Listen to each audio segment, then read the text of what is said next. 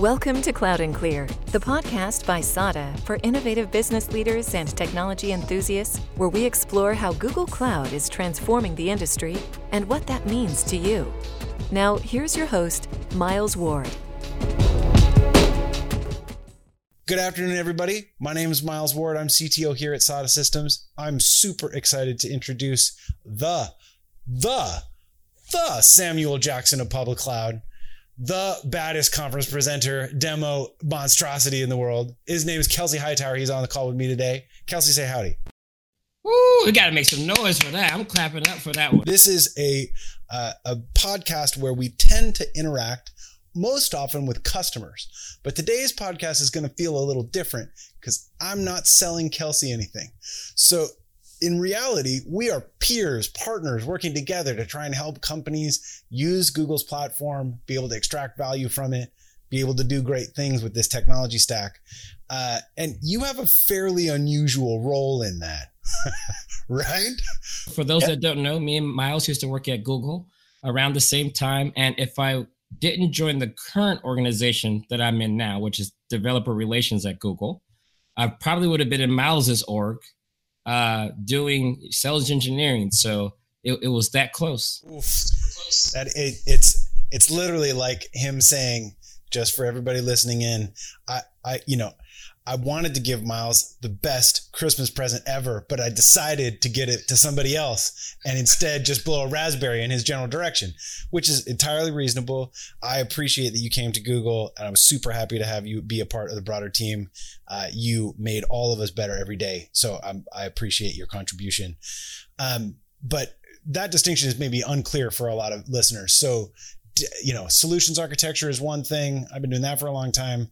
DevRel is a different thing. What is DevRel? What's an empathy session? Like, give me the lowdown. Yeah, so I'm probably not the authority on developer relations because this is the first company where I've ever done it or even had that role or department, right? So just kind of make sure we put that as context. But the goal of developer relations is we have a group of engineers that work on advocating for the developers and consumers, users, customers of Google products, whether that's Chrome, Android. Specifically, I'm in Google Cloud. And the goal there is we interact with developers in many ways. Some of us do those code samples and help build those libraries that you import and use every day. Some of us jump on those keynote stages or give those workshops where we go hands-on and maybe a little bit more personal interaction. Some of us drop a lot of legendary videos on YouTube so that we can have some scalable content. All of those assets are part of this whole thing we call like developer relations. And there's a feedback loop there. So I'll talk a little bit about my feedback loop. I like customers. They live in the reality.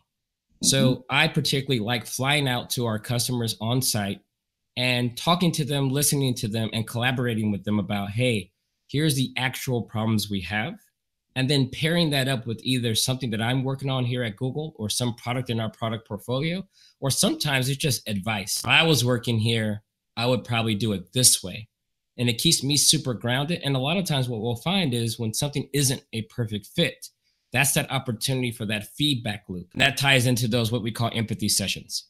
It's one thing for me to write down a customer's pain point. It's another to ask the engineers who work on that product to experience it themselves. Say, hey, all you got to do is deploy this Hello World app on the thing you've built. Go. When they struggle, the end result is what we call empathy. When I read through the notes on one of your empathy sessions, I think one of the earlier ones, it was talking through the Kubernetes deployment process. All of us kind of scooted our seats forward. We're like, oh, they're doing the real thing now. Like they're going to really, really actually show them how it is. I think there was a really painful reputation for this disconnect between Google engineering and the experiences of customers. And that work to cram those two people into the same context, that's, I think customers have seen value at the far end. I know as a user and an implementer myself, I certainly saw value from it. The products have become more useful over time. And it's not a foregone conclusion. Like they certainly could have gotten worse. There are plenty of places where Google decides to turn stuff off or does whatever they want, right? Like it is only by the force of effort and will on your part and folks on that team that are working very hard to drag value out to customers. Yeah, and I think a lot of engineers at Google now are starting to understand that the world we live in at Google is not representative of the entire technology landscape. So them saying, okay, that's the reality. It's okay to dabble in that reality, even when it differs from our ideas, our opinions, and our best practices. There's a lot of empathy for understanding other people are in different situations for reasons. Empathy is, I keep doing SQL commands and I can't get empathy to squirt out of the other side of my BigQuery tables. You took the stage at KubeCon. I was super, super impressed and moved by your presentation, but it's not a live demo and it's not a bunch of facts and figures. How does it feel as an engineer, as a technician, as I think a gifted developer, to be, not just thought leading now, but kind of feeling leading, right? This is a pretty emotional practice that you're building up. You know what? I have to remind myself that I'm human first. A lot of times I'll put on the cape of the live demo. I'll put on my mech suit that makes me comfortable, that makes me feel invincible. And when I take the stage, I find a lot of comfort in that. And I can always lean on that and sometimes hide a little bit. Even though live demos are supposed to be scary, for me, they're the thing I hide behind. So when you say take the stage and drop all the stuff that you're comfortable with and then be a little bit more vulnerable. And I tend to mix in some of the human elements into some of the things I do. But this time it was the full meal deal that people got to see. And I decided just to talk about things, especially at this stage of like Kubernetes and that KubeCon community. Some people have been running so hard for so long that they need to understand that it's okay to take a break. It's okay to drop out and allow someone else in. And sometimes you also got to address some of the stuff that is not really healthy, like this competition of who's the number one contributor to a thing. Right. That's cool. That's a fact. But that's not how we measure what success is. You can't do that because it's not sustainable. Yep. Yeah. I think there's a lot of places where, these communities there's so much energy and there's so much excitement, and it's so easy for people to kind of let their emotions run away with them, or let them get kind of out over their skis or into a place where they're uncomfortable. And there's no better way for a young engineer, she's trying to figure out how to make all this stuff work, how to balance priorities. And, does she do the work during the day at the job, or is she back home contributing to the upstream? Like, hey, how does she work this stuff out? And, your humbleness with describing your own struggles and failures and times when demos broke and stuff like that. The way that I've heard it said best that I like is that, vulnerability is the API for a relationship, right? Like you can't make a connection with somebody if there isn't a somebody there. That is exactly it. That kind of customer empathy, that place where, not only is the stuff that we're trying to do with our customers, help them be successful, important, the experience of our employees, how they contribute their day-to-day, what it's like working with customers, what it's like connecting with them every day. I think a big part of my role that was unexpected taking on CTO here at SADA has been the degree to which that's just as much an emotional challenge as a technical challenge, and helping everybody learn, the communication skills and the patience and the openness to feedback to ensure that we're all pushing in the same productive direction. It's tough. I'm glad to hear you say that, because you wouldn't be a good leader if that wasn't at the top of the list. You know what I mean? When you forget that part, humans aren't robots. It all falls apart. We definitely know that. I'm looking out the window over here to the right, and this buddy of mine's going by with like a super bright pink fuzzy cap on his head. I'm like, yep, we're humans. There it is. So okay. Like if we're trying to build, an emotionally connected business, one of the realities that I think is hard for a lot of customers is keeping pace with change, right? Like it's one thing for them to be open-minded about new things, but wow, there's like a new thing every 36 seconds. How has that been for you? Maybe together with your customers or your engagements, like is the rate of change accelerating? How has that made you feel over the last block of time? What's been valuable there? So it's funny to me, not much has changed. Like the fundamentals are like the same. When I look at Docker and Kubernetes and a lot of that, when I look at Docker, I see RPMs. Yep. When I see container registries, I look at Yum repositories. Totally. Even though we have this really fancy automated scheduler, I still understand the fundamentals because I used to do that with the Meet Cloud, me and my colleagues in a spreadsheet, Yep. trying to determine what apps should run where. So to me, the fundamentals are the same. I am really happy that there are tools attempting to formalize these fundamentals and present us with these tools we can use. Same thing goes for Service Mesh. 90% of what I'm seeing is like, yo, you could do that with Nginx or Apache. Sure. So I look at it and say, you know what? The fundamentals are pretty much the same. Now, the way we go about it, right? Like TLS mutual auth has been a thing that's been around for a very long time, but most people didn't really understand the fundamentals back then. And what we're doing now is baking the fundamentals into the tool where now that's just a configuration option. So I think the way people should look at this is it's not that it's changing so fast.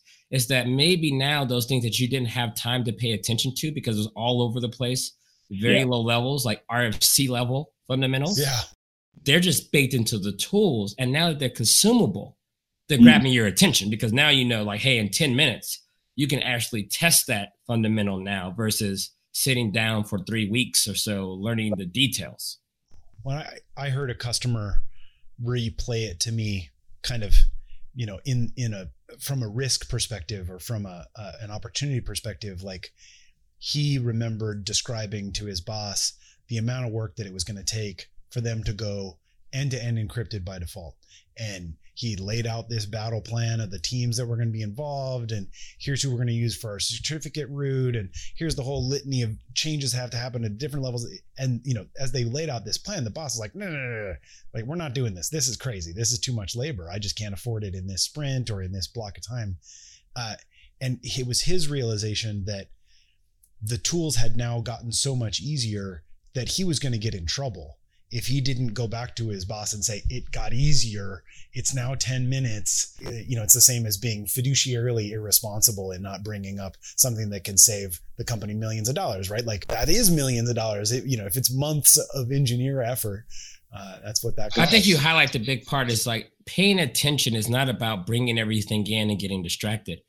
Paying attention is like saying, oh, there's this new tool. And sometimes when I used to be maybe in enterprise, I used to take a new tool and write a little doc and say, this is why we're not using it. Not that I don't know about it. Not that I don't know how it works. I'm just saying we don't need it. Here's why. And that really helps everybody else stay focused and say, yeah, that's a new tool. We don't really quite have that problem. Or we're already solving the problem with the tool that came out yesterday. So it's like we've already picked something in this space. Mm-hmm. Well, you know, all those different, the marketing departments put them up all the time. Here are all the players in the Kubernetes space, right? Or just like do the top down picture of the booth space at KubeCon, right? Just the categorization, the list of the different parts of that is 100 items long. There's 1,000 participants in it. So, you know, we get asked a lot by customers like, you know, out of this whole morass, you know, what's the right stuff? I'm like, oh, no. Like, we need to do discovery. I've got to understand what the heck you're already doing. Like, there are... My guess is people attack this problem like they attack eating out at a restaurant. Sure. Go to the place nearest your house. If it tastes good, that's your new favorite spot. Yeah, 100%. There's no other rhyme or reason other than it's near my house. It's the first one that tastes good to me. Yeah. So now I go there all the time and you tell the whole world about it. And I think people pick technology the same way. You look at that logo, it's like, man, that's a badass logo. I'm going to download it. And if it happens to work through some miracle, possibly not your fault. You'd be like, yo, this is the only one you should use. It's like, well, why did you arrive to that conclusion? Well, in the story you tell, you never mention the fact that it had a badass logo. That's why you clicked on it in the first place. You talk about that miracle that it actually worked, and that's why you're sticking with it. So maybe like one step more narrowly, like if change is happening fairly rapidly, if, you know, people are making choices from the hip, you know, and kind of retro justifying, you know, you've been kind of back and forth. Like, I think the Kubernetes movement, and that's the right way to describe it, is moving the industry forward, and largely in the way that you described, by reducing the amount of repetitive tasks and steps to get to fundamental best practices. How fast do you think customers are changing to understand that, to actually take advantage of it? I mean, it was yesterday in Andy Jassy's keynote at reInvent, he said that for all the news and all the noise and all of the volume that public cloud is, it's 3% of total technology infrastructure, right? Like, what percent I know Kubernetes is not 5%, not 10% of all of just the cloud part, which is still only 3% of all the stuff, right? Like, how is the movement of the customer conversation changing? Yeah, we are definitely in early adopter phase. Meaning, if you know what problem you actually have and you know how and willing to invest in Kubernetes to solve it, it's a great time for that wave of folks. Like, TCP is hidden underneath the internet. Most people don't even know about it. You call your ISP, you screw a modem in the wall, and you get to use it. That's when those adoption numbers blow up. Kubernetes doesn't really have that dial tone moment yet where it just disappears, because what you want is for it to disappear. And then people are just using it by default. If you think about containers, for example, customers will say, hey, I'm not using any containers. And then they puff their chests out. We're not using containers here. And I say, okay, what version of Red Hat are you running? We're on version Red Hat 7. Did you know that containers are there by default? When you launch that process, you're in a default namespace, and there's nothing you can do about it, because that's just how the kernel works. So in that case, they're a consumer of containerization, even though they don't know it. And they're getting some side effects that they may or may not know. Maybe there's another process that runs like the SSH daemon that has a unit file that leverages some containerization that they didn't have to think about. And I think that's where Kubernetes needs to get into that moment. So yes, right now, early adopter phase. I think people are excited about this API that is decoupling them from the infrastructure. Right now, it still requires a big investment of a team to actually deal with it, right? I'm pretty sure your SADA gets lots of calls. My buddy works at SADA. He tells me, even though I can click that button to get a cluster, that ain't all she wrote once that cluster's up and going. That's right. Turns out there are more steps in the driving test than turning the car on. I don't think of the internet as a post TCP IP world. Right, I had this conversation with Vint Cerf, who works with you at Google still. He's the inventor of the internet. And his comment was, yeah, we had networks before the internet. They were great, but you couldn't talk together. We decided to make them talk together. We called that the internet. Why haven't you gotten that intercloud thing working yet?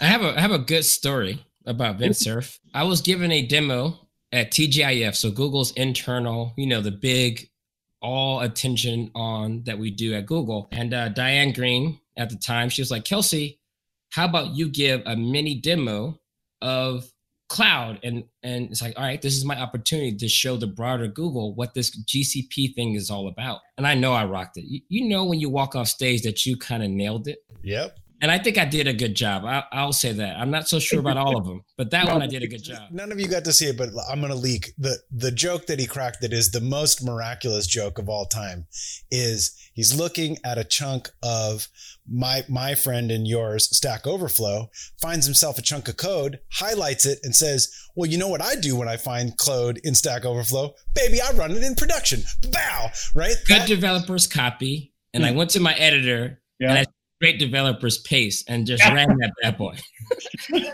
So after the TGIF, I got this email like Saturday morning, and he was like, and he copied some executives on. He's like, I finally understand what cloud is.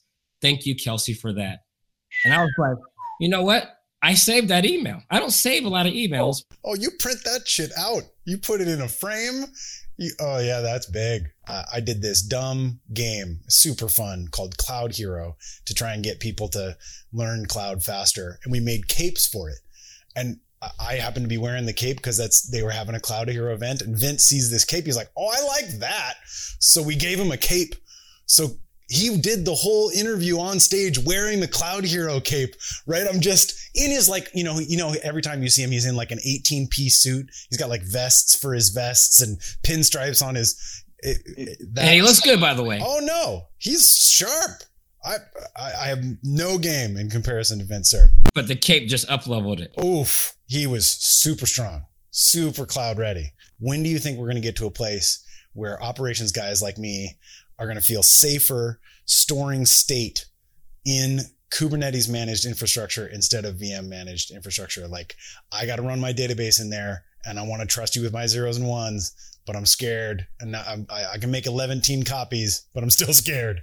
You should be scared of the defaults. Defaults in Kubernetes says, if you don't really know about how stateful sets actually work, because the name is kind of misleading. Stateful sets just give you a little bit of sauce, like, hey, I'll give you a predictable name, instance 0 versus some hash. That's about roughly what you're going to get out of Kubernetes. You're not going to get a stable IP. You're not going to get it to pin itself to a single node without a little extra work. So I think when it comes to like stateful services, most of us only have experience by static infrastructure. Bring up some VMs or some bare metal, and you put a fence around it, right? You say, hey, no one touched this one. Yeah, this is my baby. So most people have never exercised the idea of having that thing be unplugged and plugged back in at random times. And in the Kubernetes by default, you're opening yourself up for that by default. So unless you put in a pod disruption budget, until you go and say, you know what, let's turn off some of the scheduling dynamics and just say, I'm running Kafka. Let's just put one pod per node on a separate node pool and make sure that nothing else runs there. So we're not competing for network IO. These are all the things that you don't think about today, but in the Kubernetes world, you're going to have to think about all of those things. Is your database making system calls that containerd or runc doesn't allow by default, or gvisor doesn't allow by default? And these are just the unknowns that hit you at the worst time.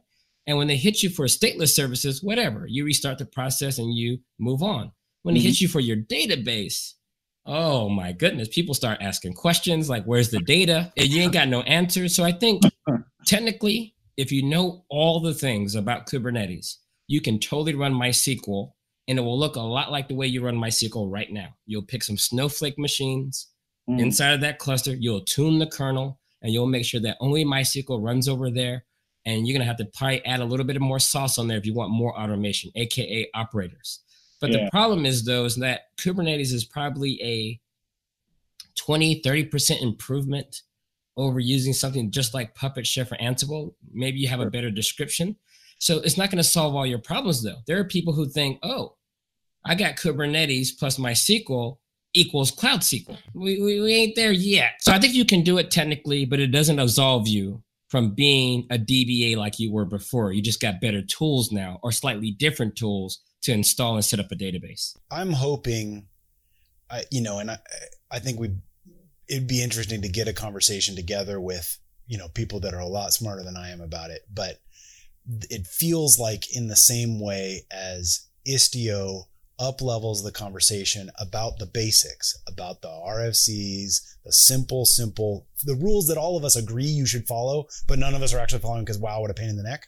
Those rules exist in storage, right? Like, I spent a whole bunch of time teaching a whole bunch of people about what you're supposed to do on EBS volumes, on AWS, on all the different kinds of storage on GCP. And if you sit us down and talk to us for 30 seconds, like, you can get the directive that you ought to have in there. And if we all squint for a little while, we can probably express that as stateful stats and configuration in the Kubernetes infrastructure. But I think there's probably a level up from that makes, as a default, the behavior for storage probably configured aligned with the individual state application, whether that's a relational database or a NoSQL database or a file system or whatever the hell. And I really like what the Cockroach DB people are doing in this space, right? Because I'm a firm believer that in the Kubernetes model, you need help. You need your application to meet you halfway. And that means sometimes, like in the Cockroach DB case, it's Kubernetes aware. It knows how to deal with locating its peers. It knows how to recover when something does get evicted. It has replication. It has all of the things that you need in the system like that. Yeah, I wonder if there's, in the way that I'm describing, a way to look at the Kubernetes awareness inside of the deployment code that's a part of Cockroach and yank that part out and start to abstract it for re-implementation against all the rest of the databases that are out there. I know that there are some providers that are working on pieces like that. There are other folks, you're thinking about it and I'm thinking about it too, aligned to the individual state-bearing application, if you want to describe it like that.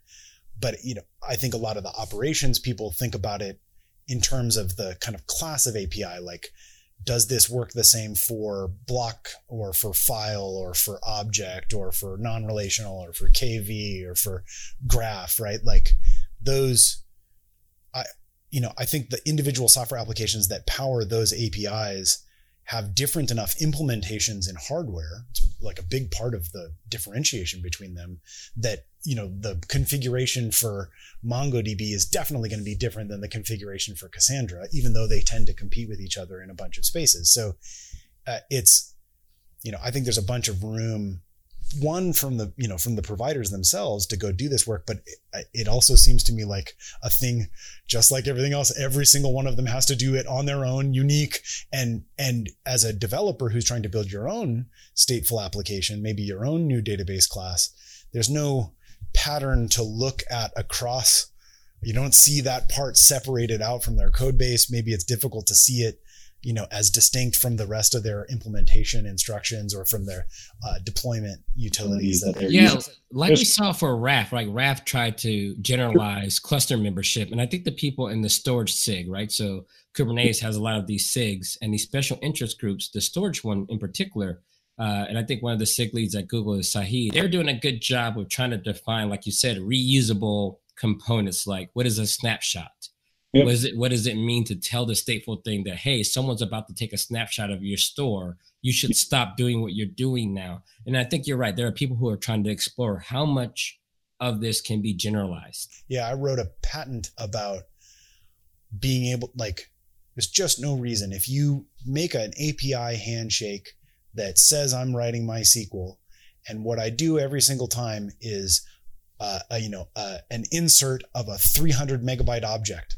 And then the next thing that I do is I get that object based on key. Like what I'm actually doing is interacting with an object store. I happen to be beating up MySQL to do it, but my workload, my actual use case looks utterly different than a standard MySQL interaction. And so the cloud providers, and by extension, I think the open source tooling that we're building to impersonate them, there's no reason that it shouldn't just go, oh, you're using this wrong. I will back your MySQL database with GCS, because what you're actually doing is GCS queries, and the operational characteristics will benefit you, and generally you'll have a better time. And forget it, I'll even charge you the price associated with the thing you're actually trying to do, right? Like there's no reason that it shouldn't be able to abstract between those two. So I think it'll be interesting to see, and I think, one of the ways that you get to that light switch, dial tone kind of a moment for Kubernetes is when a bunch of this state related stuff becomes trivial, becomes obvious and straightforward. And the easier way to do it is under Kubernetes instead of the other way around. I appreciate you taking a block of time. It's a Thursday afternoon. I'm starving. I'm sure you're starving. It's for everybody. It's relatively late in the afternoon. Kelsey graced us with an evening session, which I appreciate. Thank you for taking all the time with us. Any last bits you want to say to our audience? No, I think it's just stay pragmatic. Like this stuff, there's a lot going on, a lot of options, lots of tools. Just be pragmatic and, do the right thing. I like it. Awesome. Thanks, everybody. Thank you, Kelsey. Later. Thank you for listening to Cloud and Clear. Check the show notes for links to this week's topics. And don't forget to connect with us on Twitter @CloudandClear and our website, sada.com. Be sure to rate and review the show on your favorite podcast app.